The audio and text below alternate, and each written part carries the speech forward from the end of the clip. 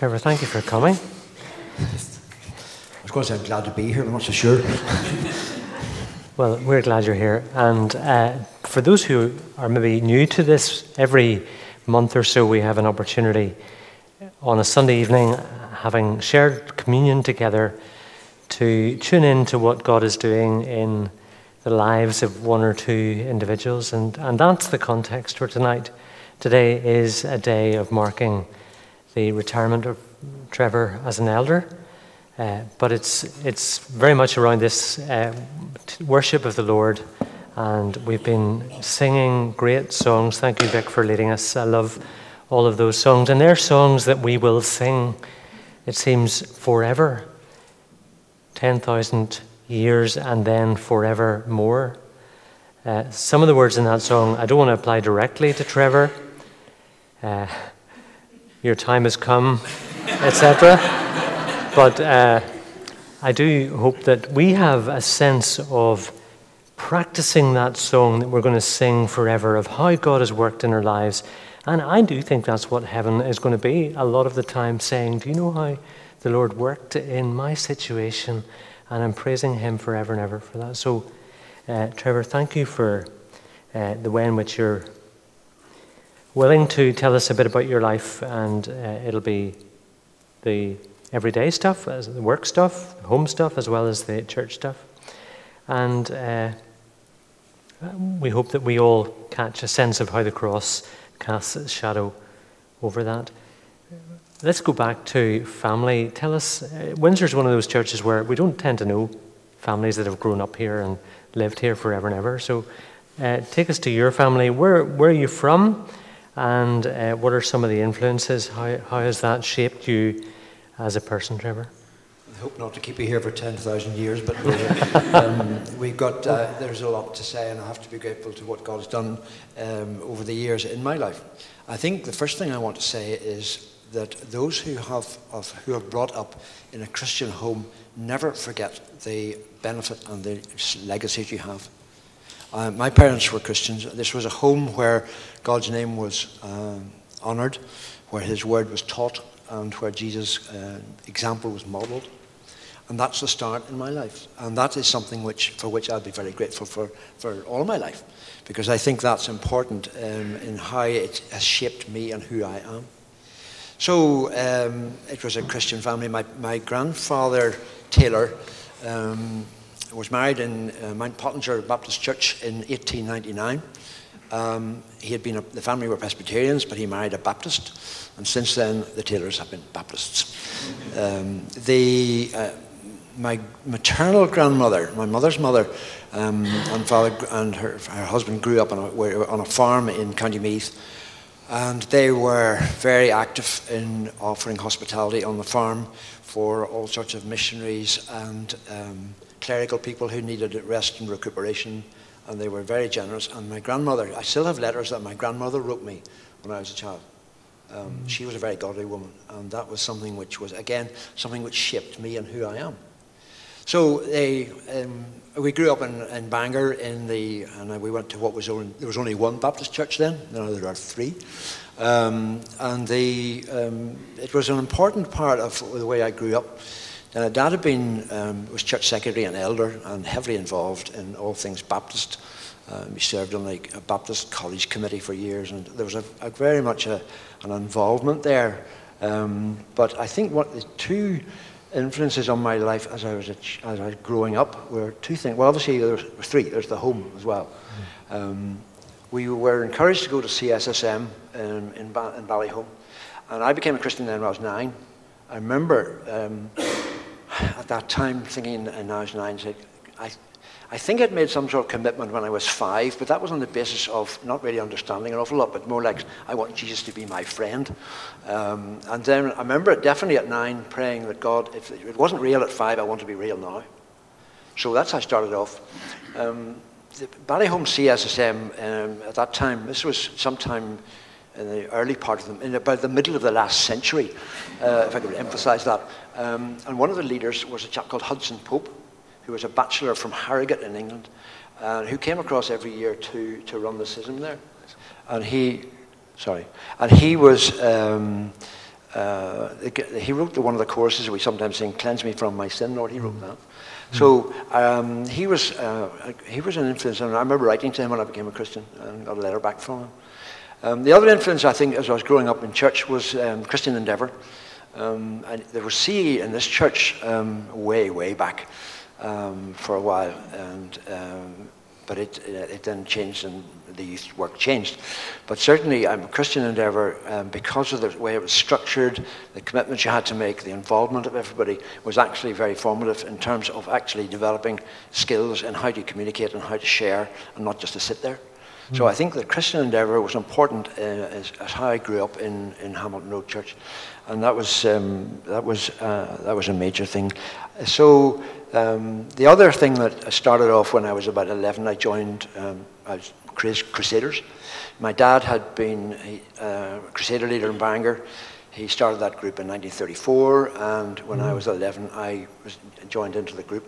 It wasn't a very big group. There must have been about 10 or 11 of us. Because they were all squashed into our sitting room, but it gradually expanded and grew from that. But Crusaders was something which gave me an opportunity to learn. So I was involved in Crusaders for about 40 years as man and boy, but not in that order. It was something in which I was able to learn and to share my faith.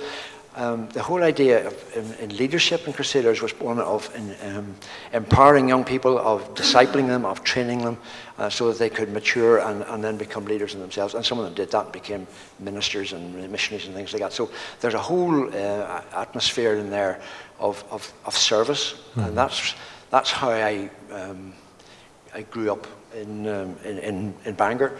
So it was a formative time, and I think it's important that people think about, if you've got a Christian heritage in your family, be grateful for it and use it, because it's important. And if you're a young parent now, this is unscripted, for goodness sake, get involved in this, and this is what's important for your own children. So it's because if you look, I was struck here a couple of years ago. We had one of the youth services when the young people were here, and I thought to myself, look around here, these young people are the future of the church. These are going to be the deacons and the elders and the people who are running the committees in years to come. So if you people out in Clay tonight, let's pray for them, because they're the future of this church as well as the future of other places as well. So the training is always part of it. It'll come later to my job, where training was an important issue as well. Okay. Well, but I think this is what I'd say is, in terms of, the question was about family. The question is, I was grown up in a Christian family where I was taught, and it's where we would want to model the whole situation. Trevor, we could talk about Bangor. The church plant from Hamilton Road was the one that influenced me. Rosemary Park was the first church plant from Hamilton Road, and lots of crossovers there. But let's fast forward to what you've just said about your career. When did you choose to be a doctor, and what was behind that choice? I decided when I was 12 that I wanted to be a doctor, and there's a story behind that. My grandmother, my Irish grandmother, if I can call her that, had 5 sons, one of whom became a missionary and went to India in 1946, just after the war, to reopen a hospital that had been closed during the war. He was due to come home for furlough, because in those days missionaries went to India in a boat, and they took 5 years away and never came back for the whole 5 years. Now they just fly overnight and they're home. But he went away, and there was talk of him coming home on furlough, but there was no one to keep the hospital going. So in my innocence and my youth, I said, I will become a doctor and I'll go. That's how it started. 12. So I did the right subjects in school. I think it was, I think it was right for me. But that's what started it. At the age of 12, I decided I wanted to be a doctor. And then I went and did A-levels and things. I failed my chemistry A-level. Yep, it's true. And I had to go back to school for another year and then resit the exam, and eventually passed it and got into medical school in Queen's. And that was very important because I developed friendships in Queen's. There were quite a few Christians in our group, and that's where I met Alison. Alison and I got together, but that's another story. Oh no, don't leave that bit out. Oh, I would leave it all out. But they were Christians and were supportive, and we had lunch a couple of weeks ago with people we were Queens with 50 years ago, because they're still supportive friends. So that was important. So Queens was important, and that's how I started off. Did you ever get to India? I never got to India. Where did you get to? We'll come to that. Okay. Yes, when I trained, I got it from my first job was in the Royal. They now call it F1. And I was sent to work in the fracture department, so that it wasn't my choice. They said, you're going to work in fracture clinic for 3 months. And I went into that, and I took to it, and I said, right, this is what I want to do. It was the right thing for me. So that's how that developed. So as my surgical career and training went on, I opted into orthopedics, and they were gracious enough to accept me into training. So there's a whole issue in there about how I actually got trained. And is that your next question? Yeah, go ahead. Thank you. You think we nearly prepared this, Jim? I think it'd be a shame if we hadn't. So I decided I wanted to be an orthopedic surgeon. And when you get to the end of and certainly in those days, when you got towards the end of your training, people would say to you, where are you going to go away to get trained somewhere else? Because you don't want to have all your training done in one centre. So I was told to go and find yourself somewhere to go elsewhere. And a friend of mine who'd just come back from Canada recommended that I should go to work in Toronto. Now, this is another example of how God led me. We were singing this morning in My Guardian about I go before you. And I think what I'm going to tell you now, in fact, was so clear an example of God going before me. It's unbelievable. I don't believe in coincidence anymore. What happened was I wrote to the chiefs of training in 4 different hospitals in Toronto, the big hospitals. And can I have a job as what's called a fellow, an end of training post for a year? And they all wrote back and said, no, no, no, no, no. But the chap who was in charge in the children's hospital said, no, but we could offer you a job for 6 months as a resident, which is a lesser form of life in the hospital. And oh, it is. And the question was, would we go for 6 months? And the answer was we felt it was right to go for a year. So we rented out our house for a year. And we took off, and I paid my super Ann for the year ahead to make sure I didn't lose my pension in the long run. And I got a job in the children's hospital for 6 months, and that was great fun. I worked with a lot of interesting people. I learnt an awful lot, and it was very beneficial. When we went to Canada, we flew on a Tuesday. I never forget it. I had a week before I started the work. And the question is, where do you live? So Alice had an uncle who lived in Oshawa, 40 miles out of Toronto, and he arranged for us to spend a night in what was it, Presbyterian church accommodation. It was available for missionaries and people like that who were coming and going. And he somehow managed to wangle us. He was a Presbyterian minister, and he managed to get us into that. We were there for a night or two, and then we thought, we've got to get somewhere to live. So I signed up for a rental agency. And I went along and spent a whole day going through their books and books and books. But the problem is, if you go to a strange city, you don't know the difference between Turf Lodge and Tullycarnet. So it was a question that we thought of an area, and we rang them up and say, oh no, you wouldn't go and live there. So we drew a blank. I came back from the office, hadn't found anywhere to live. So the next morning, we sat down, and the children at this age were 3, almost 2, and 6 months. All right? So we had to get a place for them as well. And we had a praying for house day. Nigel was 3, so we involved him in this, praying for house day. So we prayed that God would provide accommodation for us. And I rang the office at 9 o'clock in the morning, and somewhere had come on the books overnight. I didn't do it. Somebody did it, but the place was there. So we arranged for somebody to take us out to have a look at this place, which wasn't ideal. It was near a park. It had a garden. Some people, when they go for a year, they want to live in an apartment block because it's convenient, but we decided we wanted a garden and a bit of space. So it meant about 40 minutes commuting backwards and forwards. But we went and looked at this house. It was not ideal. There were problems with it, which we overcame. So we had a nice house. We had left our house in Belfast nice and clean and tidy and well furnished and rented out for nice people who were going to pay for it. We went to Toronto expecting to find the same, but no, we didn't. So in fact, we had bought ourselves an empty house. It had carpets and sort of curtains. It had a cooker, a stove, that was about it. So the next morning we had a praying for furniture day.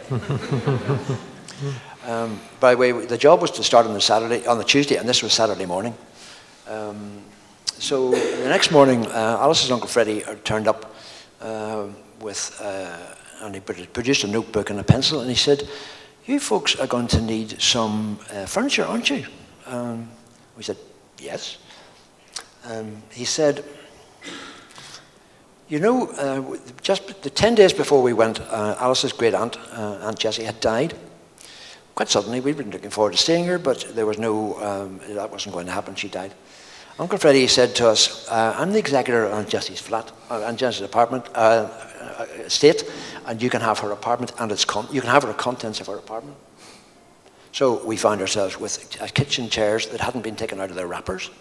We had an electric frying pan, we had a television, we had everything we needed, apart from we bought a second-hand picnic table, coffee table, which we got in the Salvation Army second-hand food furniture store, and that was how we got our accommodation. And then we moved in on the Monday, and there were problems with the house, but I was sorted those out because I'd gone to work. But that was an example. I can't get over, emphasize enough, how we could see God leading us. He said, "Well, you're meant to go there," and then He provided this accommodation. You've all got a question. What happened after 6 months? What happened after 6 months? Thank you. What happened was, after about 3 months, I thought to myself, I better get myself a job for January. So I went around the hospitals in person this time, rather than just writing a letter. And they all and the chaps said, no, no, no. So I came back to the boss I was working with in the Hospital for Sick Children in Toronto. And I said, so-and-so is leaving in January. Can I have his job for 6 months? And he said, yes. So we had a job for a year. Okay. So I spent 8 months working with this particular surgeon, who was an interesting character in his own right. But I learned a lot, and that's how we had a year away in Toronto, and how God led us and provided for us. And I think that's just, it's something I'll never forget, how God led us, and that was just something which we can look back on and just give thanks for what it was like. So that's just important. I'm going to come back to your question you asked a few minutes ago. I sound like a prime minister, coming back to the question you asked a few minutes ago. Where did I end up? I didn't get to India. I came back and got a consultant job the following year in Belfast, in the Mater Hospital.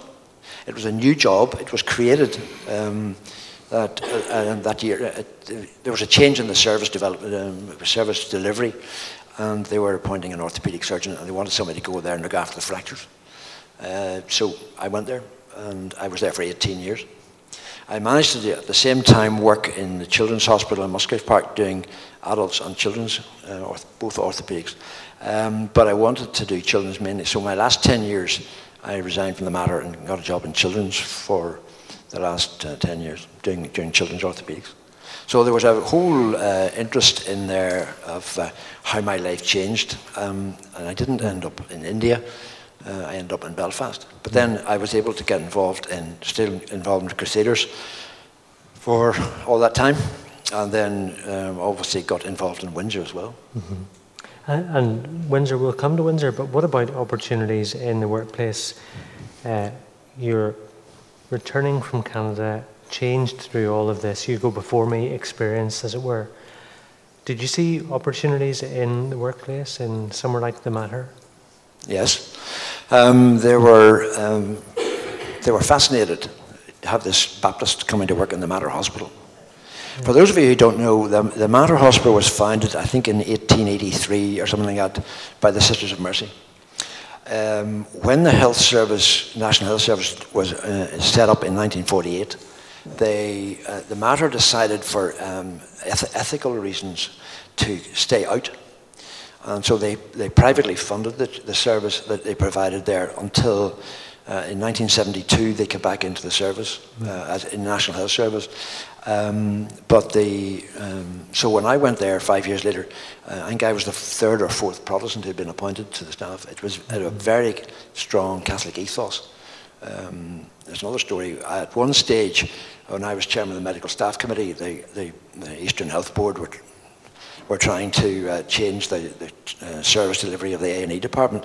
It was my job as the chairman of the consultants committee to resist this. So I ended up on the on the radio program at 5 o'clock on the Ulster News, defending the ethos of the Mater Hospital, which people who were listening on the radio nearly crashed their cars listening to me. But that's what, the Mater gave me an opportunity to talk to people who were not familiar with my background. And I'm still in touch with people who are interested in faith, and we have still have discussions about that.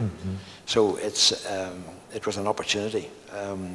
I know that when some of the staff came to my father's funeral, which being a Baptist funeral, there was a lot of joy and hope and talk of resurrection and tremendous singing, and they weren't used to that. But they were very impressed with the whole idea of hope. And so there were opportunities there to talk to people about faith and what it believes, and it's still doing that. Trevor, you mentioned this morning that you arrived in Windsor coming out of a difficult experience. What is it? I'm not asking you to go into the history of that, but what was it you needed from a church when you arrived here? I needed space. Okay. We needed space. It wasn't an easy decision to leave that church. There were issues. The thing had changed. And there were other people who left at the same time, or around about that time, and went in different directions. We came here. But, why did I come to Windsor? That's the question we ask for the interview of members' applications. Why Windsor? The answer is I'd met Roy McMillan a couple of times, and I obviously knew George Johnson professionally, and that was about the only contact we had. But we came looking for space. Obviously, we were looking for teaching. But what we found, as I said this morning, we found welcome and acceptance. I think that's been a characteristic of Windsor over the years, is that a willingness for people to come as they are and at their own speed get involved or not get involved. I think there'll be other people here who would understand that. It was an issue of welcome and acceptance. Trevor, I do remember the first Sunday that Janet and I came here. You were at the door. It mightn't have been the very first Sunday, but it was one of the Sundays you were on, and your welcome to us expressed that same sentiment, in that you wanted us to enjoy church and to be welcome to the door of a church with that sense of excitement and anticipation that other people would be entering into the joy of being together. Was a memorable experience, and we haven't forgotten that. So there's that. I must confess, I have forgotten it. But well, thank you for that. You're involved in church life, Crusaders, family, 3 hospitals. How did you cope with all of those things in the midst of a very busy time? You talked about representing groups of consultants, etc. How do you cope? It was too busy. It was too busy. I think I overdid it. Okay. And I think my health suffered for it. Just doing too many things. I think the issue is a lot of people in Christian service know that if you want something done, you ask somebody who's really busy.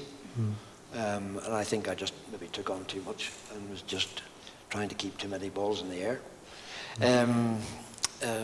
I suppose it's something I enjoyed all the things I was doing, and it was very difficult to slow that down. Crusaders was important, particularly we got married in 1970, and I got involved in the Crusader group in South Belfast, which used to meet in St. Field Road Presbyterian. And we had a good team there, but it was busy. We had a Sunday afternoon session with the young people. We had a Wednesday night where we met as leaders, either to pray or for Bible study. And then there were all the weekends away and camps and all the other things that go along with part of that.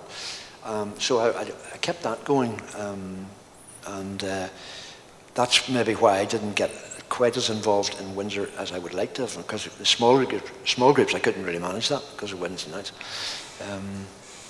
We came to this church in '86 from somewhere else, and we were looking for space and comfort and warmth, and we got it, and that's why we stayed.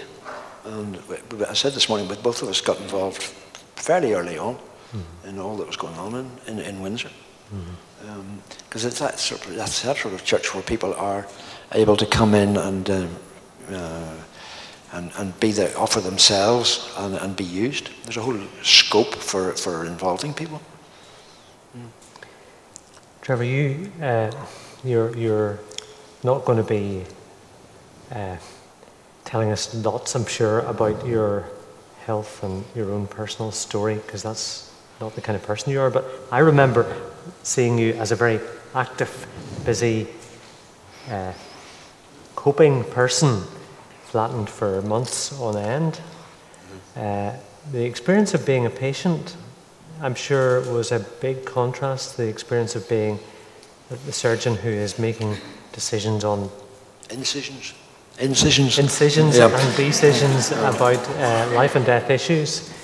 Is there something from that experience that you carry over into other aspects of church life or your own personal experience? I'm not sure what the question is there, but tell us what you want. I think I'll try to answer it. The point is that part of being a doctor is learning respect for people. You have to respect your own skills, but your own inability, your own limitations, and you have to represent or recognize the anxiety of the patient. So when I became a patient, and it was basically post-viral fatigue syndrome that went on for months and months. I had to learn patience and to trust. And I'd have to say, looking back at my diary that I kept when I was ill, there were times of frustration in looking for, wondering how long. The thing about having some sort of viral illness is you don't know how long it's going to last, and that's the uncertainty of it. If you've got a broken leg, you know it's so many weeks and months it'll be healed. But if you've got some sort of virus, it may never get better. So that it was the issue of trust. The people who were looking after me knew what they were doing, and trusting in God that He would look after me as well. So there were certain verses I wrote down in my diary about things that were important to me, things that came to me in the middle of the night. But it's a different. I think the answer is respect for your own body, but for those who are looking after you as well. It wasn't an easy question. I hope I gave you a sort of sensible answer. Thank you. Appreciate that.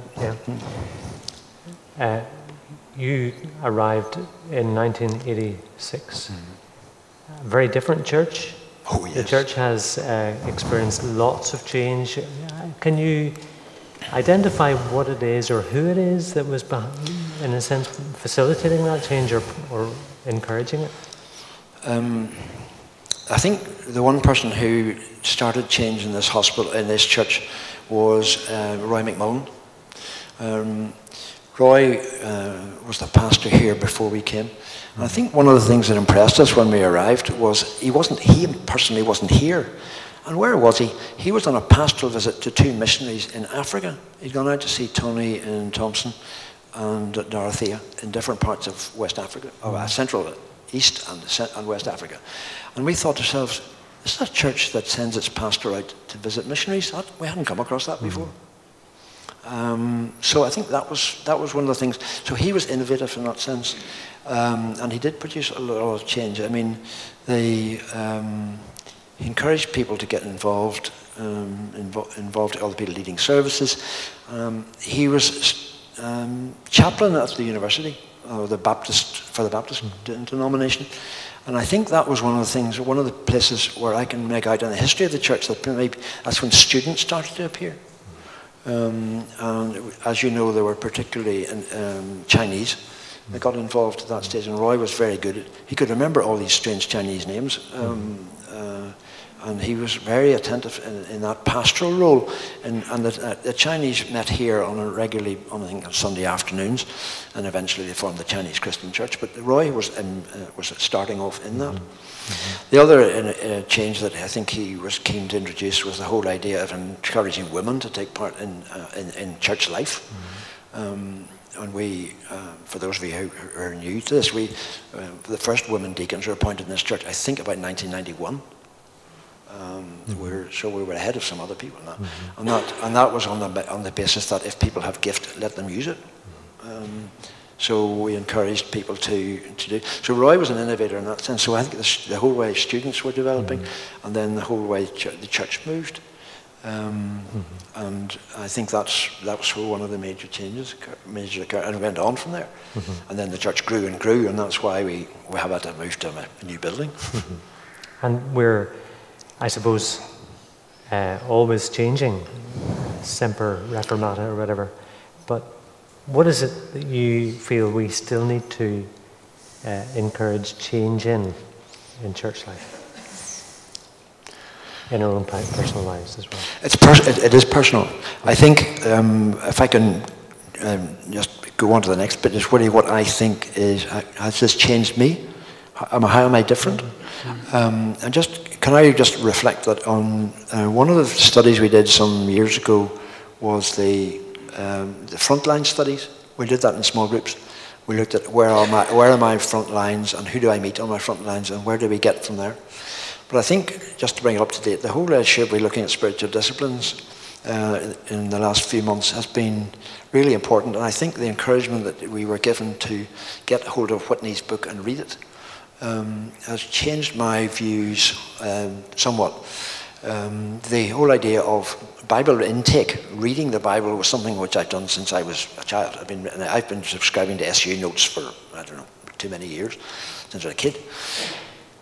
But intake is one thing, but it's just the whole idea of encouraging meditation on what you're reading and how that led on to prayer or to journaling. And although I'd been keeping a book of quotes and comments and things like that for about the last 4 or 5 years, it's only the whole idea of we were encouraged to do some journaling and write down more. I found that really very encouraging, and that's what I've been doing. So I don't know whether other people have changed their practices because of the teaching, but that's something that's important to me. And I still encourage people. I'm one of the people who takes sermon notes. I scribble away during the sermons, and I then go back and look at the notes, and it's all there. And I would encourage people to do that, because I think that's what I have learnt, is the whole value of the Bible reading. But the other thing which I want to say today is that I've also got an increasing awareness over the last week while of the fact that the power of the Holy Spirit is something which was so evident in when you read the New Testament, particularly the New Testament, about healing, about resurrection, and all the change there. But that same Spirit is available to us. So when we sing that song, there's one of the songs we sing, it's the last line about the same Spirit is in us. That, to me, is, I've had an increasing awareness of the importance of that. So if your question is, how do we encourage people to move that, then you've got to be open to the Spirit. I'm not into all the outward signs of people who claim to be full of the Spirit, but I think it's important how you live, and that is, to me, is something that is to be encouraged. And if you're asking how do you want the church to change, you've got to get this. People are going to be closer involved in the Spirit, and if they're making a daily commitment, they're committing each day to God. That's what you can't do. That you ask to God to lead you. Then I don't believe in coincidence anymore. You go to places and there's somebody you want or need to talk to. And you realise when you're finished, that was actually Spirit-led. You were meant to actually be there to talk to some people. It happened to us a couple of weeks ago. And it's important to be open to what the Spirit is saying. And that's what I've picked up from recently. Obviously, over the years, I've learned a lot in Bible knowledge. I think that's one of the things that I learned as a child as well. Actual facts about the Bible. I mean, how many people under the age of 25 can recite all the 66 books of the Bible in the right order? So Should we have a test? no, we'll not do a test. No, no. Yeah, okay. You know, no. Does Joel come before or after Amos? You know. I think there's a tradition. I say that takes me back to where we started, in the terms of my family and how I was brought up and how I was trained, and the example I saw in my parents. I think if you're going to take that through, then you look to see how's the Spirit working in somebody's life now. And I think Vic has encouraged us even tonight to do that. So I think that's important. Trevor, I think that's a great note to end on. I'm going to give you an opportunity to say anything else you want under the broad question, how can we pray for you? But I do want to say thank you for letting us see what trusting the one who goes before us looks like. And we're grateful for your service. We've said that this morning. There's so many aspects of that we'll miss, but we also are wanting to see you going on changing and want to pray for you in that process. So. Well, there are two things I'll say about that. First of all, after this morning's presentation and down in Fain Street, several people said to Alice, "You're not leaving, are you?" And the next thing is what we said at the church meeting here in November when I was asked a question. I said, "I'm not going anywhere. I'm staying. You know, I'm not leaving. So we are going to be here." So I think if you want to pray, is that we will continue to be of service to God in this place, in our family and in our lives, our contacts outside here, and just pray that we will be part of that, because that's what we've been doing, and we want to go on doing it. Thank you, Trevor.